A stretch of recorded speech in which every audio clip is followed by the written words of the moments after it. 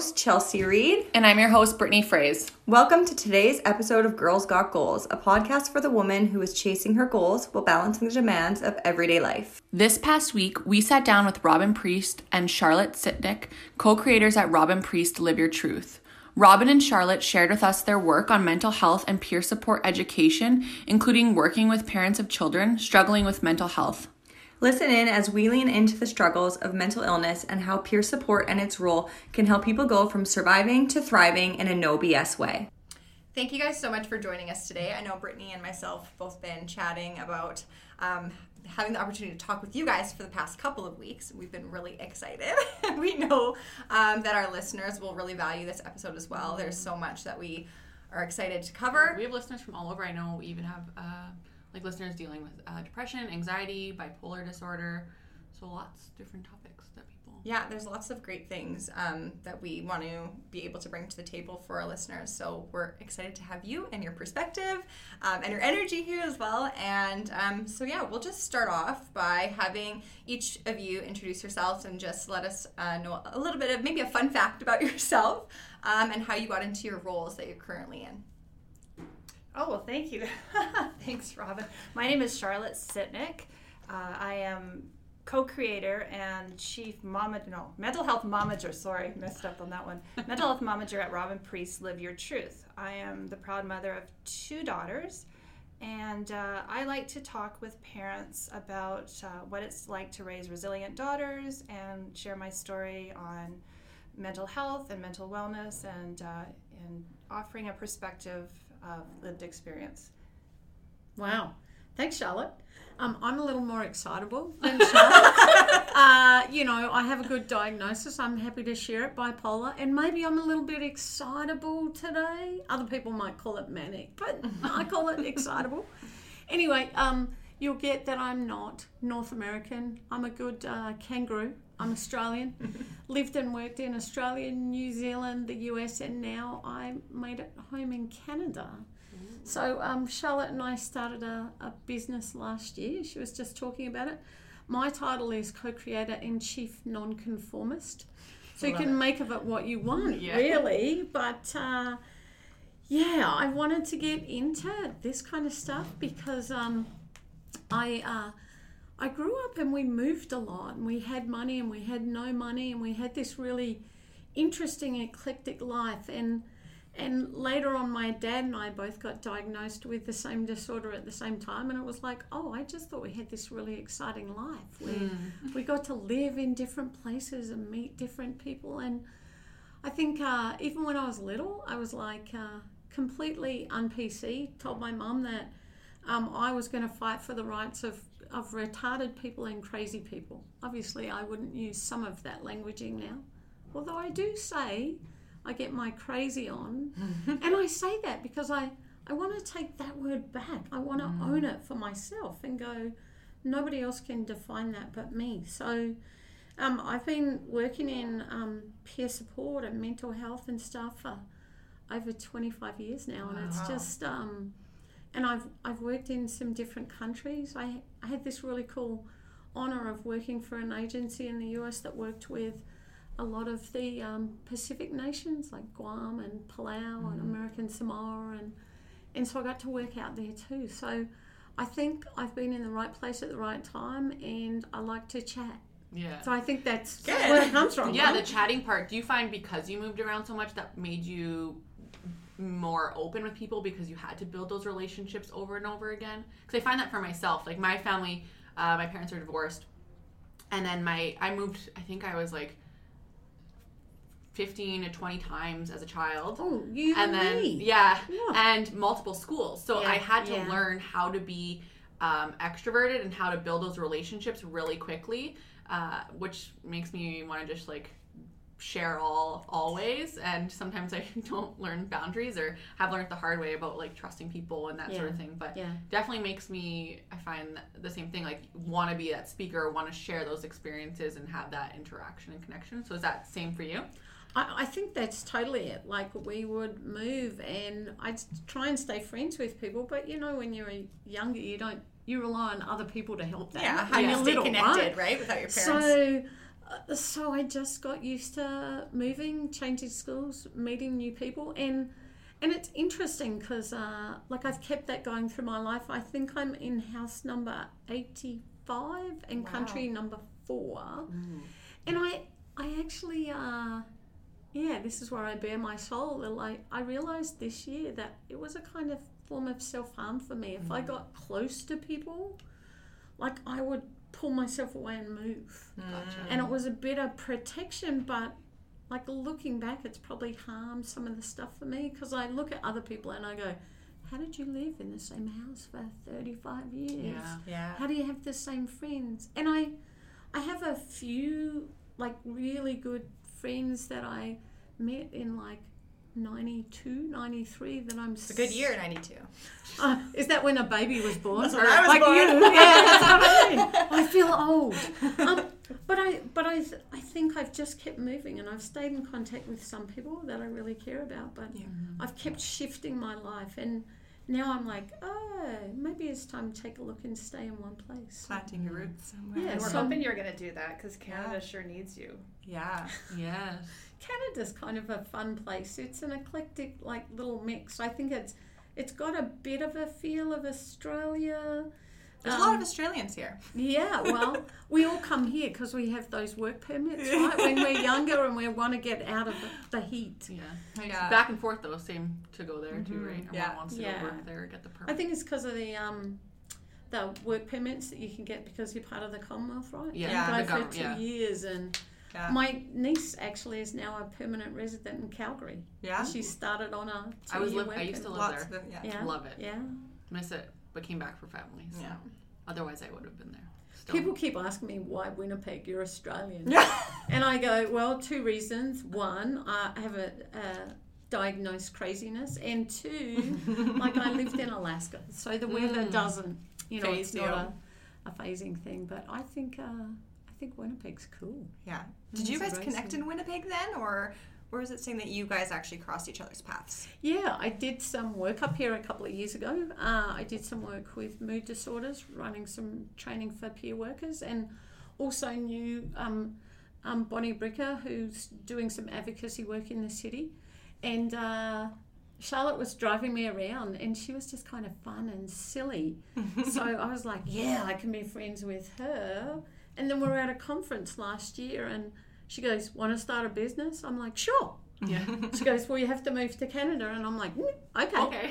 Didn't take you much convincing then to bring her over. A few months later, I was driving the U-Haul, and the U-Haul without coming to a girl. Unusual, right? But driving the U-Haul and pulled into town.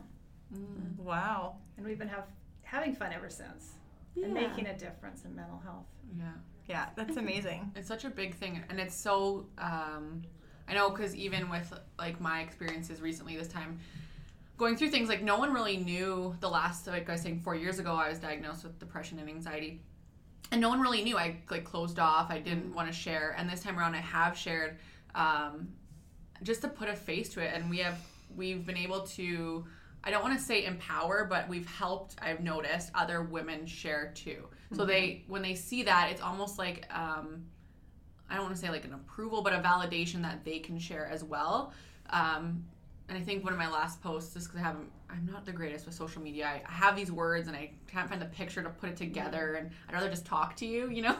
I'm like, this is hard to put it. She's like opposite. She's like, she can come up with something like I'm a copy catchy in like a minute. And I'm like, how did you even write that? She's like, I just can't, like just like this. And I was like, oh my God. But I was sharing like the symptoms and the feelings of like anxiety and stuff like that. And I had a lot of people reach out and, say like, I feel you, but also it gave some other people, I think, that nod to go ahead and share themselves and be more vulnerable. And it was really nice to see, a couple people that I've seen on social media since that have opened up and shared too.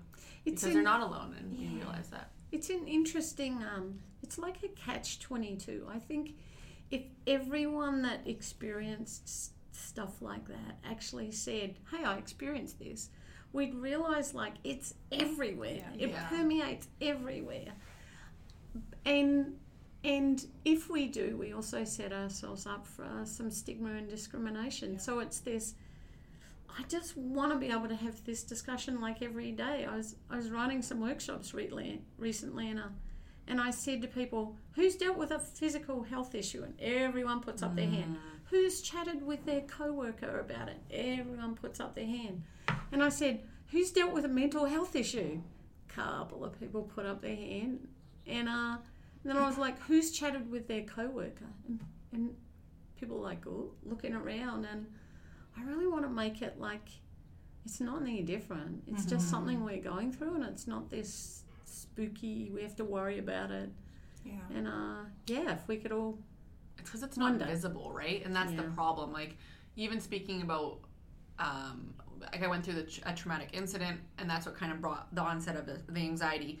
But it's not like a broken leg, and we think we can just, people have these expectations of us at this point that you should be able to just jump back in and do what you were doing before because they can't see it. Yeah. But in reality, you break your ankle, you're in a cast for 6 weeks where you're very limited mobility, and then you're like recovering, right? And then you're doing your physical therapy or whatever that looks like, and slowly getting back to walking and doing what you were doing before. But if it's something in your head or in your mind where you can't see that, or it's not showing anything physical, people are just like, you look fine, so you're fine. And that's not the case.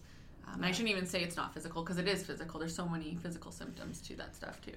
Yeah, but it really is. I think I used to hide lots of stuff when I wasn't doing as well, because I used to not tell people that I hear a lot of noise in my head all the time, or not tell people that sometimes colours would be really intense, and it's like those cartoons, where the colours scream out at you like sometimes that, and I never used to talk about that. In the last couple of years, like I've really been sharing that, because I'm like, if I don't share it, I do a disservice, because I want people to be able to share stuff like that, and it's okay.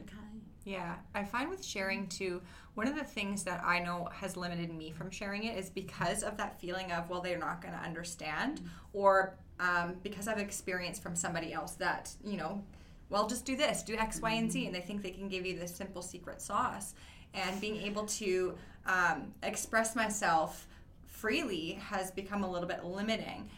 So I think too, with having friends and family that don't have the same feelings or thoughts or experiences as me, it's really caused me to kind of feel like I'm in my own bubble. So I know, Charlotte, you help families understand what their loved ones are going through and kind of how to navigate that. So for someone who maybe is struggling to have those conversations with a loved one, like what's the direction that you would suggest taking? Well, you know what, as you were starting into that conversation, I was like, yes, because this is such a passionate topic of mine. When my family was starting out on this journey with my daughter, who had heightened anxiety and that turned into depression.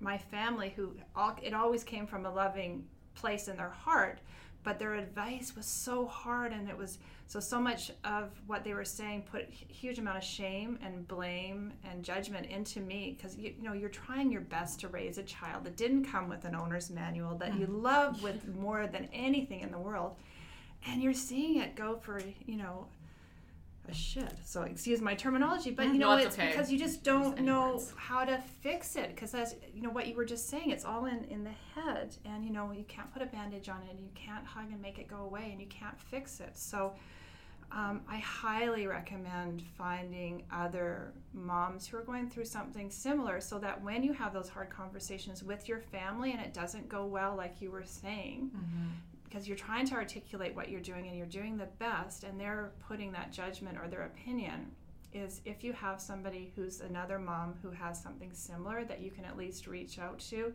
who will give you that little bit of hope and say, hey, listen, I had that same conversation with my mom. It didn't go so well because she just told me to give her a good kick in the ass and it would make it all better. And you're just like, whoa, that's not the case. So in my world, I have several moms. And it was funny because we were at a meeting the other day, and Robin was there, and it was a whole bunch of people with lived experiences, and all of us moms were all at one side of the room hanging out. It really was funny. Like separated, almost like divided. We're up there, and we're like feeling our safety net of support, and and then there was some young people in the room, and then there was lots with lived experience. But I laughed because we immediately gravitated to each other. And Can I? Yeah. So one of the things that we've talked about in the past is like for family members to get away from the shoulds. Yes. We actually designed this course called Getting Rid of the Shoulds, because it was like families often come with, you should just like get up and go to work, or you should just do this, and one of the things was creating and unpacking that and going, actually, if you can just hear what we're saying and be validating for us and be in a place of, how do we explore with you ways to get through this, or ask, have you had this before? How have you got through it before? What are those things? How do we support that? I think that's kind of the coolest advice I'm forever having conversations with Charlotte. She'll go, what's happening here? And I'll go, well, you're being a parent. So from my perspective as someone who deals with it, here's how it would work better. Love that you guys have that. So we have, it's constant. And when we were earlier talking about panic attacks, my daughter has huge panic attacks, and so there's the mom voice that I can give her, which a lot of times escalates the panic, because you're just like, oh my God, how can I help you? And you're just like, it's not working, or you're putting ice cream at them, or here's a dog, or what can it take, what. And then, or you switch into that mental health voice of, hey, how can I support you? And it really works, but it took many years of trial and error to get to that point. And many ambulance calls are off to the hospital, because you as an individual with a panic attack, you honestly think it's a heart attack. Like you're really scared, and a lot of times, even if your head is saying it's not, your body's telling you, well, what if it actually is? And I do want to still be here. So. I lost vision when I had panic attacks, because you just get your head gets so overwhelmed and dizzy, and your heart's racing, right? And your blood pressure elevates, so it does cause those symptoms that are physical, those real symptoms. But they're hugely physical and harmful, and scary. Yeah, because you're consistently releasing that cortisol, right? Yeah.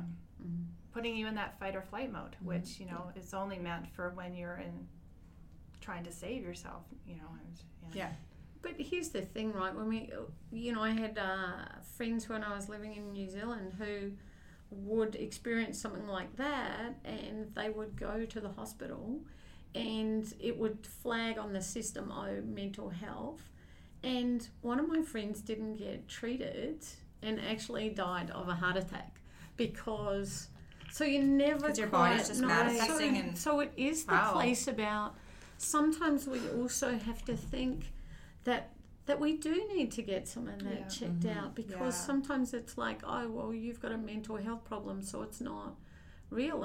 I've known a situation in another country where, like, a guy was talking about buzzing in his ears, and he had a diagnosed schizophrenia, and all the healthcare professionals were like, oh, you're okay, that's just the voices. He had a brain tumour. When they finally worked it out, it was too late. And so I think we need to check stuff out, and often we do know ourselves pretty well. Yeah. And so if we come and say, hey, this is out of the ordinary, we also want to be heard then too, because that's one of those places that there's a bit of rub. Well, and that's that validating that you are being heard, which is so important, and that is so often lost in our medical system. Yes. Exactly what Robin was just saying. You have been labeled, and therefore not, really being heard, because it's a quick fix. Like, they don't have the time. I just had that happen a couple weeks ago when I was at the office. Like, I just started medication, but that was after. Like, that's my second appointment. I said yes to the medication. I went 2 weeks before that without. But when I went to that first appointment, it was kind of like, it wasn't like I hear you, I kind of empathize with what you're going through. It's like, we have 15 minutes. Yeah. Do you want medication again? Do you think maybe you're not in the right job? Like, all these questions, and I'm like, whoa. First of all, like, listen to me. Yeah. Because I am telling you, this is how I'm feeling. Can you give me some other alternatives? And it was just like, use Headspace and all this stuff. I'm like, you also, like, I'm trying to tell you too, I've been here before, and I know what does work and what doesn't for the most part. Like, I have tried those tools, but it was just like, yeah, like, let's lay some drugs on you. And I was just like, give me a chance to try and, like, sort this out. And we're still at the cusp of, like, from the initial trauma. So you always have that, like, high, low. So trying to see if it would regulate itself. Because I don't want to, like, put medication in when we're still in that period of time where, like, the trauma may go back, like, renormalize to your, from going from hyper to hypo or whatever that is. I'm showing, like, an up and down, you guys. You can't see my hands. I know. So there's a really good wave motion happening. So you think about trauma as the wave. Sometimes the wave's a little higher, and sometimes it's like a calm sea. Yeah. So, but yeah, they just try and put that on you. And I think one of the things we were talking about Brene Brown before, she's like, for people who haven't lived that experience, is you just gotta, like, when they're hurting, look them in the eye, right, and just stay in the hurt with them. But we're so afraid to do that because it opens other people, like us, up to being vulnerable with that person, and that's scary. And it's also we always want to just, like, give our answers and our solutions and just, like, help, and sometimes helping is just listening, and we forget that, right? I think that that's something that's really common too, is that other people kind of want to put the Band-Aid on for us, and sometimes it actually can cause more feelings of anxiety and not being heard. That's something that, you know, I always like to help. I love helping other people. So when I have friends who come to me, you know, sometimes I like to ask them what they've tried and maybe make a suggestion based on what has worked for me. But I also have learned that there are boundaries because I need those boundaries enforced for myself as well. When I share my feelings with someone, if I do choose to at that time, sometimes I just want to hear, you know, I'm here if you need anything. And that's all. That's all. And versus a solution, right? Versus them kind of giving me a solution that they think might work, or, you know, kind of saying, well, why don't you try XYZ, like you said, Headspace or whatever the case is. And sometimes it just makes you feel more frazzled. I think it's really hard to understand where that line is, too, with anybody, though. You almost have to be able to express that for yourself and advocate that for yourself, I think. I think part of the reason why I love peer support is because we talk about being exploration facilitators, and I was talking about that before, like, not about fixing or solving, but about supporting people to explore what it is for them, and a whole range of options. And I'm really about, let's show all of the different options. Like, medication might be one, and I was sharing before, I don't take it, and I stopped taking it about 10 years ago, and for me, I'm going to share now because it often has people go, oh yeah, like I didn't want to have sex, I couldn't have an orgasm and save my life, and it wasn't the person I was with, like, you know, but it was, I want to look at something else. So, you know, I live my life without that, and I think for some people it saves their lives, and then for some people meditation's great, and for other people it's not. For me, I used exercise a lot, and I found out about a month ago that I have a heart issue and I can't get my heart rate over a certain rate, and I can't exercise like I used to. Well, you used to beat yourself up. You're a rugby player, so. Yeah, I used to play rugby. Let that aggression out. I started boxing recently, and that's a good one. But I can't even do that, right? Because my heart rate has to stay lower because it closes my heart down. So I really have to. And so last night was the first time I went walking on the treadmill, and I went, actually, it's okay, I can. And so it was finding something else, and I think that's the place. I don't want someone to fix it or tell me what to do. Have you guys seen the YouTube video, It's Not About the Nail? No. Okay, so basically, we'll link that, you guys, for you. Yeah, I use it in peer training, but it's a woman, and she's chatting about she has headaches, snags her, sweaters, can't sleep. She turns her head, she's got a nail in her forehead, right? Oh my goodness. And the guy's like, do you know if you just took that nail out? And she goes, it's not about the nail. You never just listen. And I think that's, I've been talking about it lately. Can we just get our human back on? Right? It's a big thing right now because everything's social media and everyone's talking or doing these through these images, and no one's being vulnerable or having that conversation or reaching out and meeting and doing in-person things anymore. Well, yeah, the connection, the loss of connection, like real life connection, is huge, and we're seeing that with so many young people that they're not making friends, or they're not having an actual play date. They're so structured in their sports and their after school activities, and that connection is being lost. And how do we regain it? I spend a lot of time chatting with moms about hanging out with your kids, like, putting your phones away, having dinner, sitting down at the table, having dinner, and actually just listening. And, I often say biting your tongues to hear actually what your child is saying, and not trying to fix it or your opinion, just letting them share. Yeah, Brittany and I were actually talking the other night in our last episode. My daughter's 5, and like I told you, she mirrors a lot of my behaviors.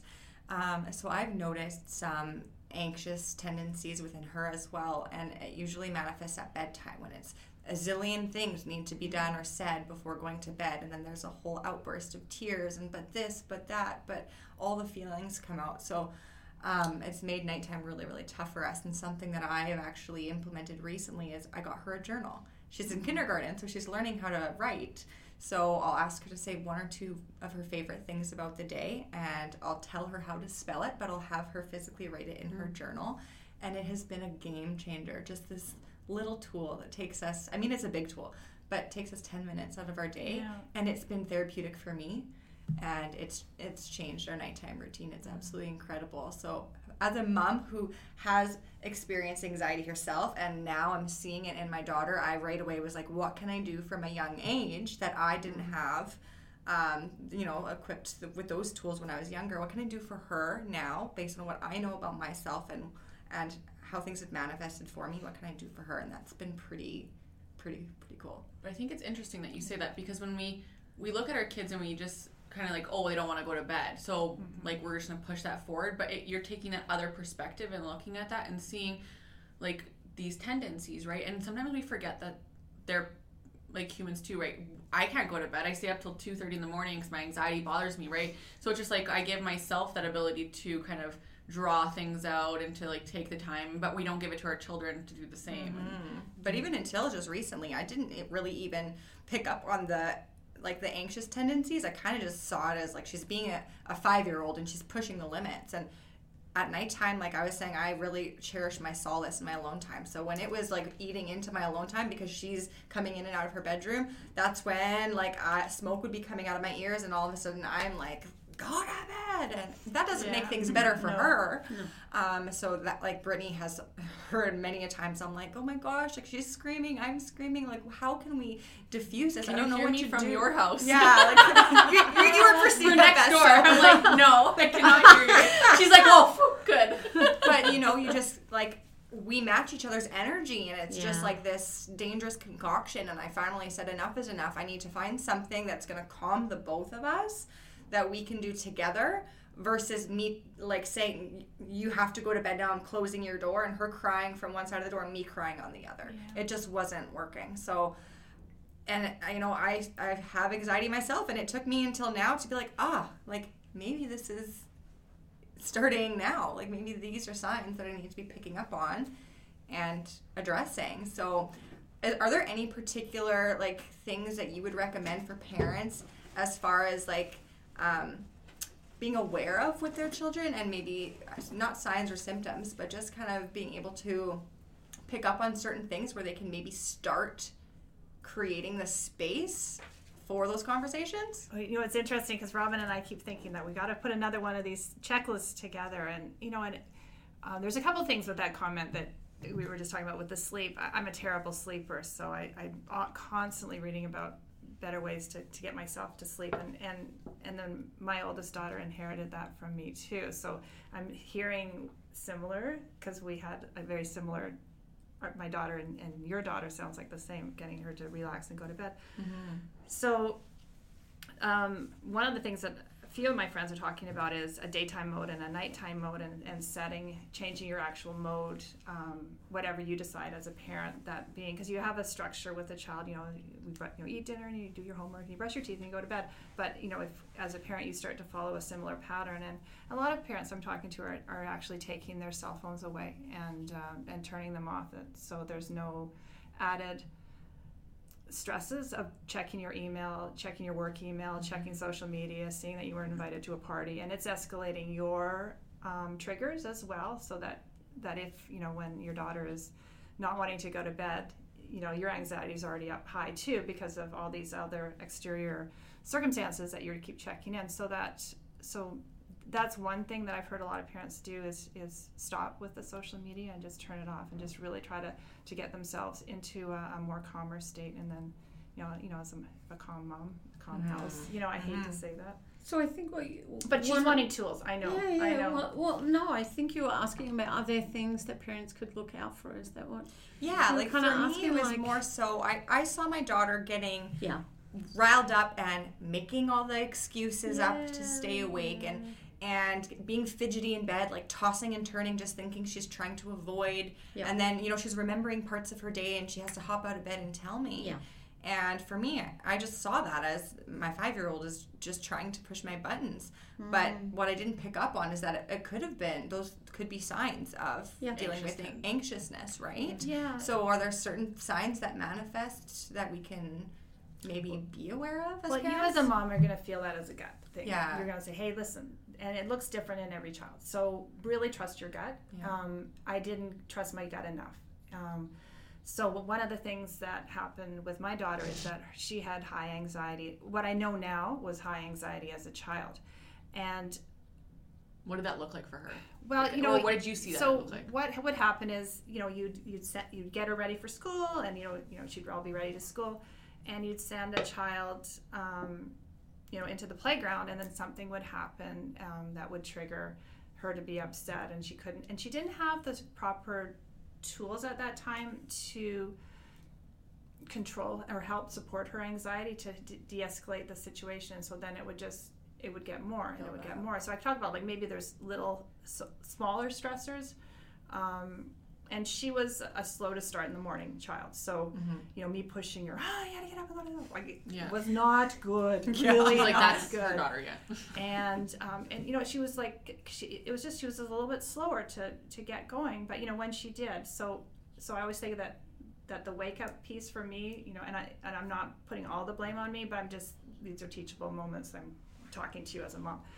So trying to switch the how to wake her up in the morning, how to keep her less stressful, so that when she started to get more stressors in the playground and in the classroom, all those little stresses that she experiences, gets to a point where you're going to get an explosion at the end. Yeah, it's compounded. So that maybe some of the things that your daughter's experienced late at night, and those stressors could be, thinking about the day. So maybe, having more chat about, hey, how was your day? And maybe adding those into the journal. So, so she's dumping it. And it's those tools of, the big word right now is mindfulness, and mindfulness for children. But actually, let's start talking about it with your child and unpacking it, so that maybe some of that anxiety that she's feeling that has escalated to that, I can't get out of bed. I call that brain dumping at the end of my day. And what I love is that you're already doing it with affirmations and gratitudes with her in the journaling, but maybe you just need to add a couple more steps that might help her, And if she sees you're doing it, and you're, and you could say to her too, you could do a joint, this is what my day was like, and then she could add it, and we could just write these things down. That might be really helpful, but I always think that it's all those little stressors that add up to the big one that shows up. And I think Charlotte talked before, when you were asking about, are there signs that you might see, right? Often when I see my friends now, there's a spidey sense that it doesn't quite feel right? Mm-hmm. It's not that I can necessarily see that someone's having a panic attack in the morning. It may be they're slower than normal. Yeah. Or it may be, I know a friend of mine talks about when he was a kid, he used to have stomach aches every morning because he didn't want to go to stuff, right? Yeah. But then as soon as that stress was gone, the stomach ache was gone. I remember many conversations with my family about that. Well, you're good now. Why aren't you at school? That was actually one of my first symptoms and signs where I was able to determine that something wasn't right. Every time I went into a social setting, I immediately had to use the washroom. TMI, maybe, guys, but I would walk into a grocery store, or I'd walk into, even a party as like a high schooler, a group party, or a volleyball tournament in the gym, just big settings. I immediately had to run to the washroom. Sometimes it was to be sick, sometimes it was like to go to the washroom, but I felt my body, the stress within my body. And then it wasn't until I actually ended up being diagnosed with postpartum depression and anxiety that I divulged that to my doctor. And, I feel like this has started back when here. And they're like, yeah, that is something. And same thing with before going to school, it was always that stomach ache. Yeah. And I was the kid who always tried to stay home sick from school. Yeah. And I noticed that in Avery as well, my oldest, is that sometimes she'll be saying to me, I have a stomach ache, I don't feel good. And then that's kind of when we unpack. But that was, one of the things is for me, the spidey senses as a mom. Yeah. Because every day I was saying, what am I doing wrong? What am I doing? Why am I such a terrible parent? Why is nothing working to help calm her, to alleviate these tantrums or these breakdowns? And then I'm saying, wait a minute, maybe it's not me being a bad mom. Maybe there's just something else that we need to navigate and figure out. I still feel like a bad mom some days, but now I at least feel like we're kind of getting a grip on things. And even having a conversation, someone might not know that's what it is. They might really think it's that physical stuff. But if you start to have those conversations, and it might be the sleep difference, the bedtime routine. It might be someone wants to change their routine. It could be, I know I used to get really grumpy, like annoyed at the world, and I'd have this, like I'd go to school and I'd be like, I'm annoyed with the world. And so I think the hardest thing is, like, people are like, just talk about the signs and symptoms, but I think they can look different for everyone. So I think I really say to people, if something feels different, like it's a little bit out of the norm, then it's something to have a conversation or check in or just keep an eye on. Yeah, I watched some of your videos on the website, and one of the things I remember you saying was, like, you have to just trust your inner self, right, and not listen to the other people. Yeah. And just, like, really feel what that feels like. I mean, I hate people. Sometimes still, like, now as an adult, I'm just like, I hate people. I don't have new friends. Time to deal with this right now, or whatever that looks like, right? But, like, where is that coming from, and unpacking that and trusting ourselves and what that looks like? Yeah. And we were even talking about, too, we had an episode talking about the holidays and what, creating those boundaries around family members. Like, I am feeling nervous about that, too, right? I'm going to a couple gatherings. Some people know that I'm off work right now. Some people don't, and what that looks like and what that conversation is going to be about the outside looking in. Yeah. I'm like, well, why don't you just go back to work, or why aren't you doing this, right? But I think you called those people, like, the skeptical hippos. Yeah. Oh, yeah. Oh, yeah. Can you tell us a bit about that, or what those people like? It's funny. I ran this course called Unleashing Your Awesomeness, and it was for people to kind of really get, like, who they are, that we're all these amazing, amazing people, and we get all this layering of other people's expectations on us, and we lose we called it living your truth, right? And so I talk to people in that training. We work through some scenarios about getting truly back who you are, right? Like, if I make it really simple, we talk about manipulation is one of those terms people go, you're very manipulative. But really, what is that? If you're manipulative, you're amazing at getting your needs met. So you've got to be an amazing negotiator. So if we go, let's use those powers for the good. Flip the script, right? It is that place. And so I was talking to people and saying, you get to be in a place where you've got to trust you, but you're going to have skeptical hippos. You're going to have people coming in and going, well, I know you think you're good now, but really all those voices in your head are going to do this or whatever. So we were talking about how do we build up some resilience, and we were talking about picking little things that work for each people to feel like they were like some kind of force field, so people could throw it at them, but it wasn't going to hit them, and it wasn't going to stick. And so, like, we actually had a photo of a hippo charging, saying this is what it can feel like sometimes, right? The families, the do-gooders, the friends, we're just going to get to you and tell you how it should be. And so different people kind of thought about different ways of doing that. For some, they, the typical when you're presenting, think about someone naked charging it. You can't but laugh, right? Or think about them as a particular animal, or like just go, hey, they've got their own shit, right? Yeah. And like they've got to deal with their own stuff, and I'm going to deal with mine. So I think it was some of that we talked about.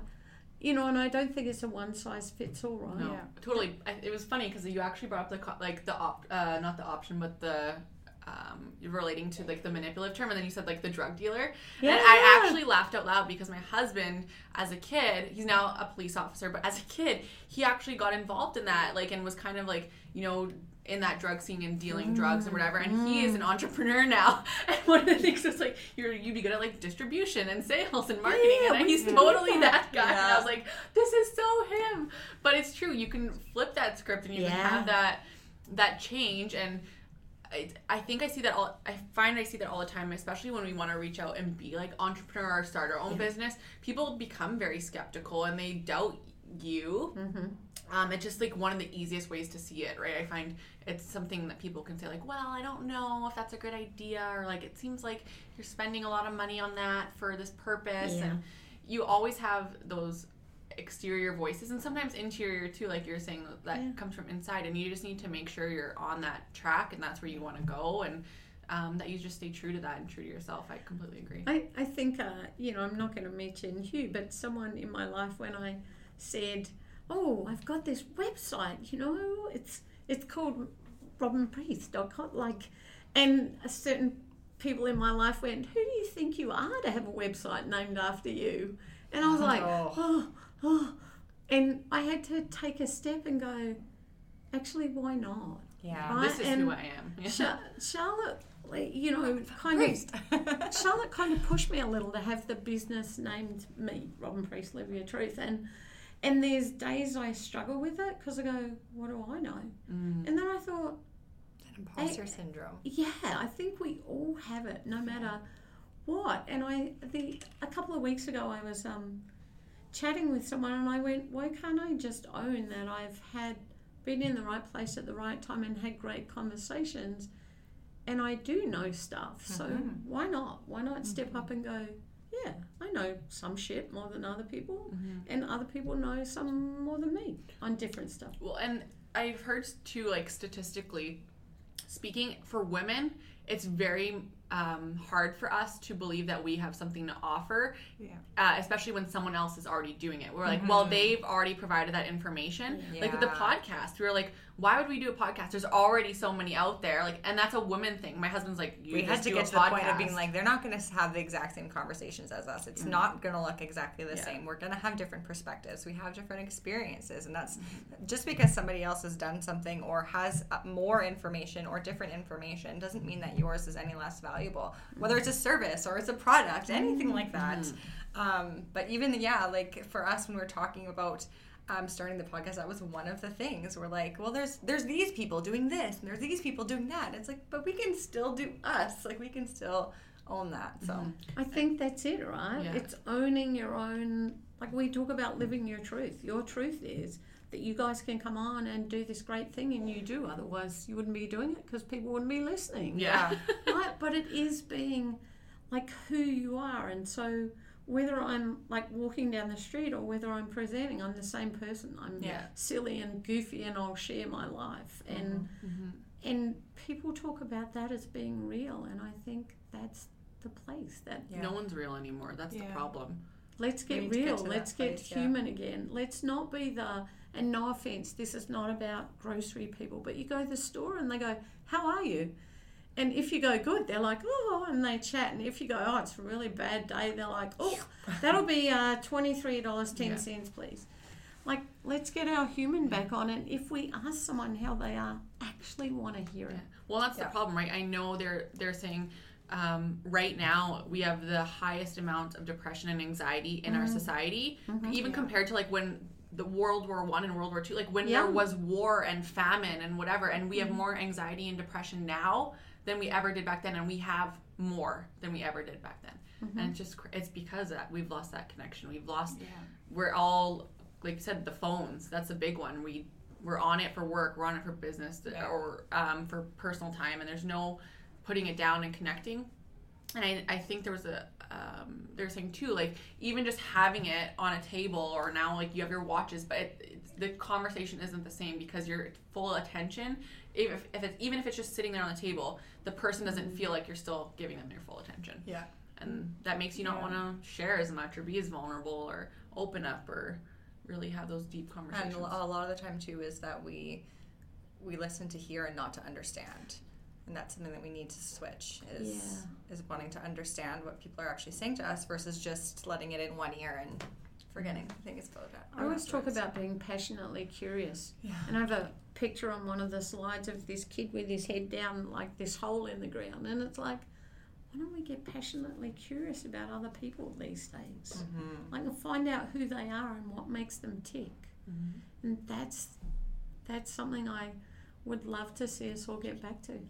I feel like and that's the thing too, is like our kids have that, but we almost like take it away because we're rushing them and we want to get there and do that, and we forget that they're learning and they're seeing things from a different perspective, that sometimes we need to get down there and look at it with them too, because it's a beautiful thing where they're looking at it from there. And really slow down. Yes. Like that's the message that if I could, and I'm going to go back and listen to talking to your younger self, because that's one of the things that I wish that I had done more of was exactly what you're saying, and just slow life down and enjoy those moments, and it'll pay off for you as well. And a lot of my talks is not about my child's mental health, it's my mental health, and just owning that piece of slowing down and taking a moment for yourself and enjoying your kids. Yeah, totally. And it's, we think, well, my husband has some anxiety, and I think part of it's like PTSD from like being in policing and stuff like that, but it is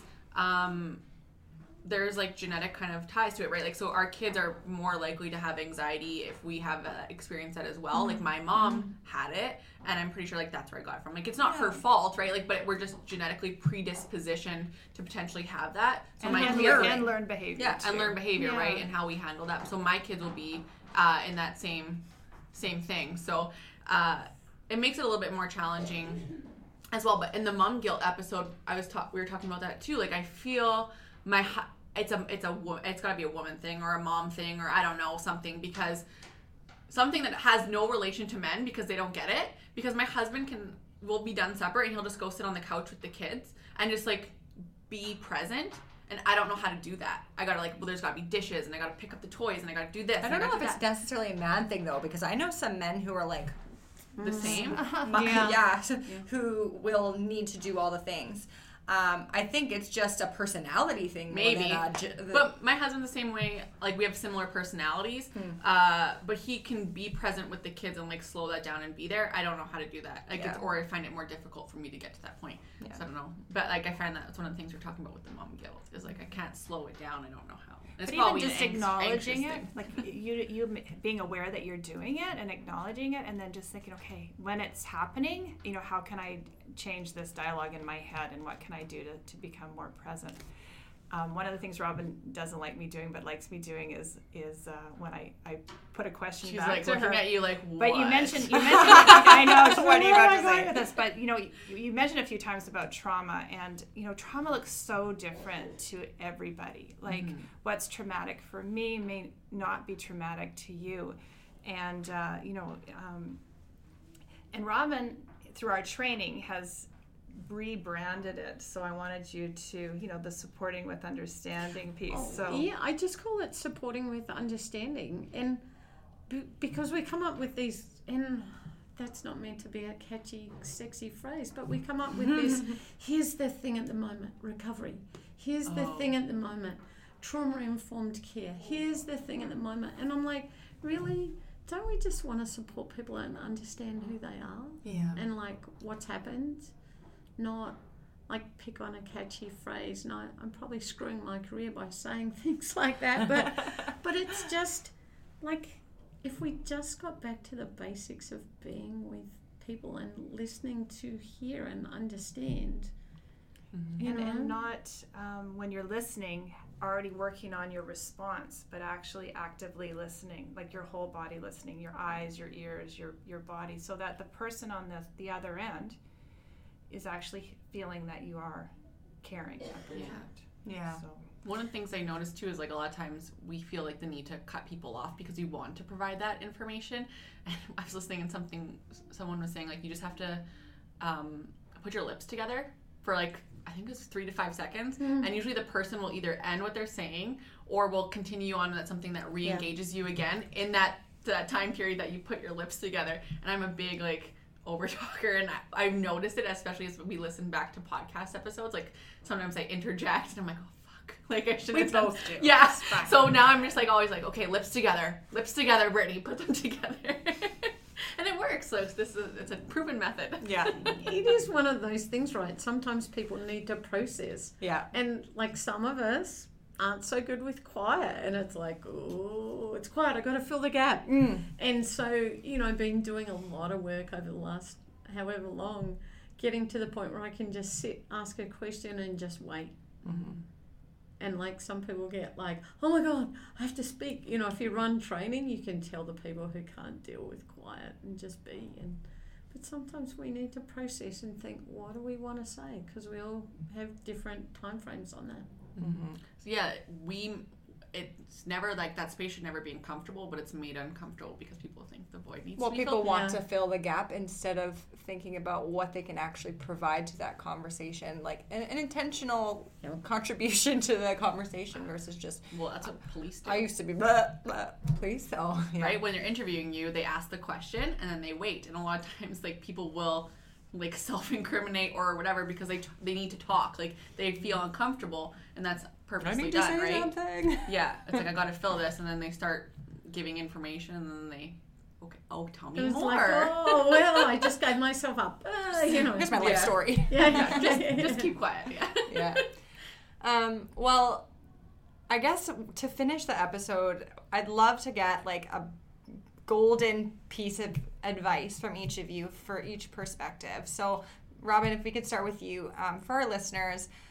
I think the term that you used is dancing in the storm, from what I remember in what piece of advice, what takeaway would you like our listeners who are maybe dancing through a storm to be able to take away today? Just talk to me, actually. No, I'm kidding. Okay. I'll just look at you and talk specifically to you. I think the weathering the storm, the dancing in the storm, because the beauty of the sunrise is amazing, and it's coming. It'll come. It comes every day, and I get not for everyone if they do something drastic, but actually weathering that storm allows us to be the most amazing people that we are, and we come back more resilient with more capacity to be human.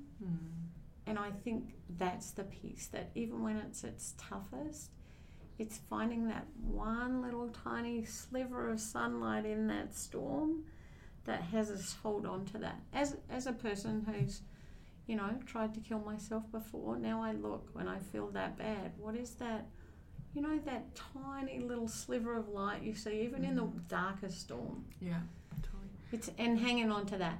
Yeah, that was for me the first one, first time I ever, when I ended up in the hospital because I had thought about killing myself. I sat there for the longest time. I remember crying out, and for me it was crying to God and saying, like, I don't know why I'm living, and I don't know why I'm here. And we've talked about this on the episode before, but I went to the hospital. I drove myself there. I remember being like, I can't be alone or I'm going to die. And we were about to leave because my husband at the time, he was just my boyfriend, and they were like, I was on medication, so they wanted to see potentially change it, so they need to, you know, do all the tests, and one of them was making sure I wasn't pregnant. And they're like, we were leaving, ready to go, and they're like, by the way, your test came back and you're pregnant. And it was with my daughter. And I was like, there was like my sliver, like I didn't know, and if I would have died, I would have there would have been 2 of us, I would have been gone from this world. And as sassy as she is and telling me she's going to puke if she eats my food, she, you know, that was like that sliver of light. Like that was my reason for the longest time of living. And my mom, I remember her being so scared that I was going to, if the pregnancy were to not last, like that it would be done for. But it's just thinking those things, like there's things we can't see and things we don't know a lot of times. And they're behind that storm and they're coming.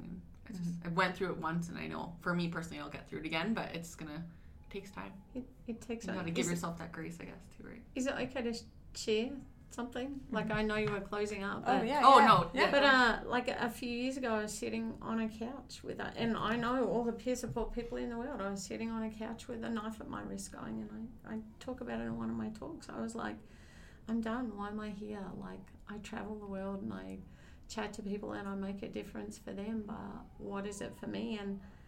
And it was, the sliver for me was getting, I'm in the wrong body. Like, I've spent my whole life hating my body and just thinking it was like I'm putting huge amounts of weight on and losing it, and it was, I'm in the wrong one. I don't want to change this one right now, but I get to go, I'm really a guy in here.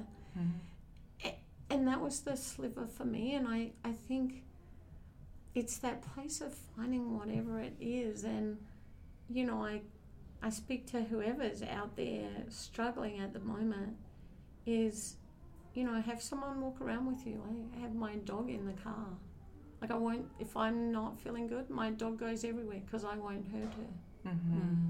And so it's finding that sliver to get you through, and whatever that is. And it's not always family. Because sometimes, unfortunately, families can feel toxic.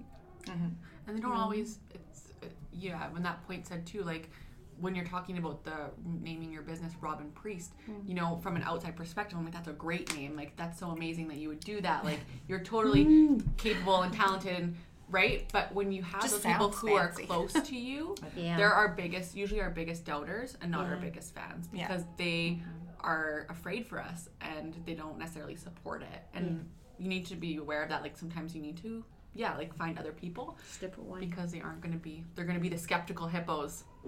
I think friends of mine talk about family of origin and family that you choose. And I think that's the place, and they could be one and the same, or they could be different. So I'm sorry, sliver. Find a sliver in that storm. It was a great. There is always beauty in the storm. We just, sometimes it's hard to see. Absolutely. And for the perspective of being able to support someone who is dancing through that storm, being their support person, whether it's an immediate family member, even a husband or wife, or anybody that's close to them, what would be your kind of piece of golden information to give them? Well, it's always hard to follow Robin, and I'm always reminded why we named the business after her, because her words are so pertinent and important for someone who's struggling and for a caregiver as well. The best advice, I don't know, there's so much advice, but just a reminder that you can't fix them. You just need to be there in a capacity of love and support, and keeping yourself mentally well is so important. And your mental health is not dictated by who you're supporting's mental health. And that so often is seen as the same. And keep finding hope through support, through others who are going through something similar, and whatever that may look like for you. So I just want to let our listeners know, so if they wanted to connect, it's robinpriest.com? Okay, and ROBYN. Yes, we will put that in the show notes as well. And those courses that Robin mentioned, she's running them, which is really exciting, because a lot of times she personally doesn't run them, but they are showing up online starting in 2020, January, I think. And I'm running. I know, which is amazing. And those can all be found on your website? Perfect. And feel free to reach out, like, really. It's free to reach out. Are you on social media as well? Like, is there places they can connect with you on social media? The Robin Priest would be the way to connect. And is that Instagram? And we have a Facebook page, The Robin Priest, too, where we put different articles up. Okay. Yeah. We'll put those in the show notes for people to connect with you. I gotta learn to do Twitter. I do have the account. I don't tweet either. And then I do a lot of mom stuff just on my own, Charlotte Sitnick. I'm on Instagram. Okay. And there's always lots of dialogue going on with things that I post, especially with mom related. Sometimes it gets there's lots of moms in our audience, so that'll be really appreciated. And I too reach out. I do a lot of work talking with other moms and helping the way I can. Thanks for letting us play. Yeah, this was fun. Thank you so much. It made our day. Yeah, ours too. I was looking forward to this. I was so excited. We chatted about it last week and then on Sunday or yesterday. Yeah. And I was just like, I can't wait. I'll be honest. I was really anxious actually about today. Like I felt that weight this morning of just having that conversation and for me it felt heavy until we walked into the room and sat down, and as soon as the dialogue opened, I felt that weight lift. So thank you for creating a safe space for us, and we hope that we've created a safe space for the audience as well, and they can connect with you guys if they so choose as well, and hopefully you guys have some amazing takeaways from today. I know I do. Yes, absolutely. We're very proud of what you guys are doing. So thank you. What you're doing. It's so important. Thank you so much. That's it for today. Thank you so much for listening to this episode. Make sure that you subscribe and keep tuning in to future episodes. We love hearing from you, so let us know what you thought of this episode, and if there's any topic that you want to hear about or any questions you want answered, send us an email to the address we've linked below in the show notes. Remember to tell your friends about the show, and don't forget, Girls Got Goals.